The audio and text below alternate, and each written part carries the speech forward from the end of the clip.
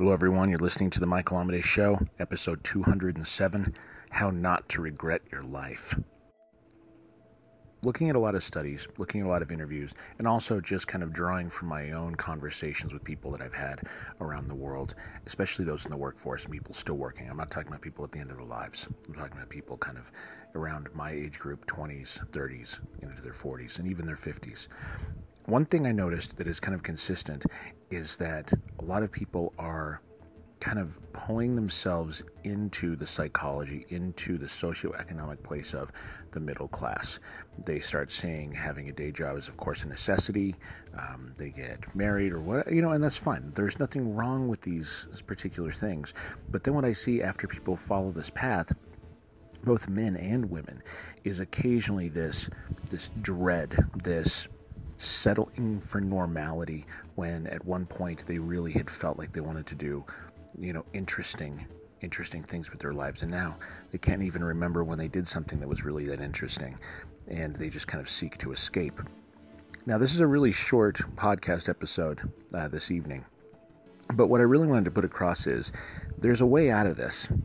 But before I get to it, I want to just kind of give you a very basic context that I think might help with this idea.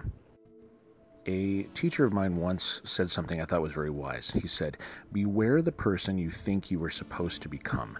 And I think that is very powerful because a lot of times we hold these kind of outlandish standards for who we should be.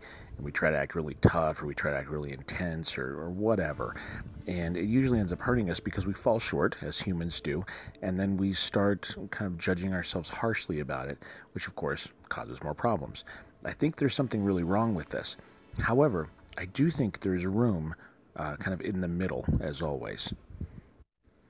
So someone very close to me, close to my family, who I will not name, was recently called out for faking being a Navy SEAL. We weren't aware that he was doing this, but of course we knew he hadn't been a Navy SEAL. He was called out for this, and by actual Navy SEALs and ex-Navy SEALs. And, he kind of ran away from it, but it turns out it's been kind of a pattern for a lot of his life, kind of pretending that he is something other than what he is. And when I actually look back at the story of this person's life, one thing I realize is that he could have done any number of amazing, interesting things in his life, things that were interesting to him.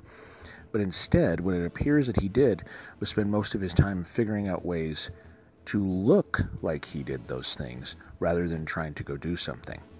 Now, not everybody can be a Navy SEAL. I get that. That's not what it's about. There's a lot of different instances in this person's life. The thing I am getting at is, instead of him pretending to be someone else, he could have taken the time to actually become the person he wanted to be. Not who he thinks he has to be or he should be, but who he wants to be. Now, a lot of psychologists would say, well, he really is a person. He didn't do anything, and I understand that. I'm just talking from a higher kind of strategic perspective. So there are two sayings that I've kind of ingrained into my life, and I'm continually working on it because, of course, it's always a struggle. But the two are, one, more awesomeness, not less, which always encourages me to strive and move forward into trying to make things just better and better and better and better. And the other one is, do cool shit. It's about as easy as it is. When I say cool, it doesn't mean cool in the eyes of other people. It means cool in my eyes. It means I'm going to do things that I think is cool. I'm going to do things that are a little bit epic, that are a little bit ambitious. Like when I'm doing a podcast every day, when I'm doing 4 books a year for the next 25 years. Guys, this isn't easy stuff to do, and I don't say it lightly. I am doing these things because to me, it's awesome. To me, writing 4 books a year is doing cool shit.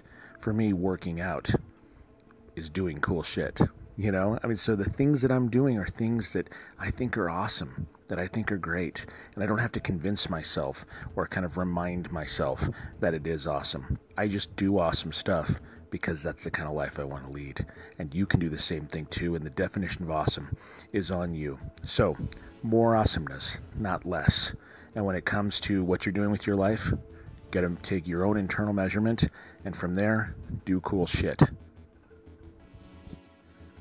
All right, everybody. I hope this was helpful. It's kind of in the very very early mornings here. It's about 2:15 in the morning here.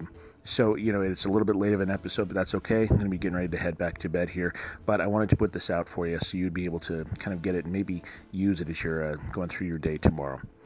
So, if you want to send me any messages, anything, any communications, you can do so on michaelamity.com in the contact form, or find me on social media. It's very, very easy to do so. If you find yourself being creative with poetry, lyrics, or short fiction, consider listening to my radio show, World Poetry Open Mic. We broadcast every Friday night at 8 p.m. Mountain Standard Time. You can find us at worldpoetryopenmic.net. But until next time, which will be tomorrow, keep living authentically and keep living creatively.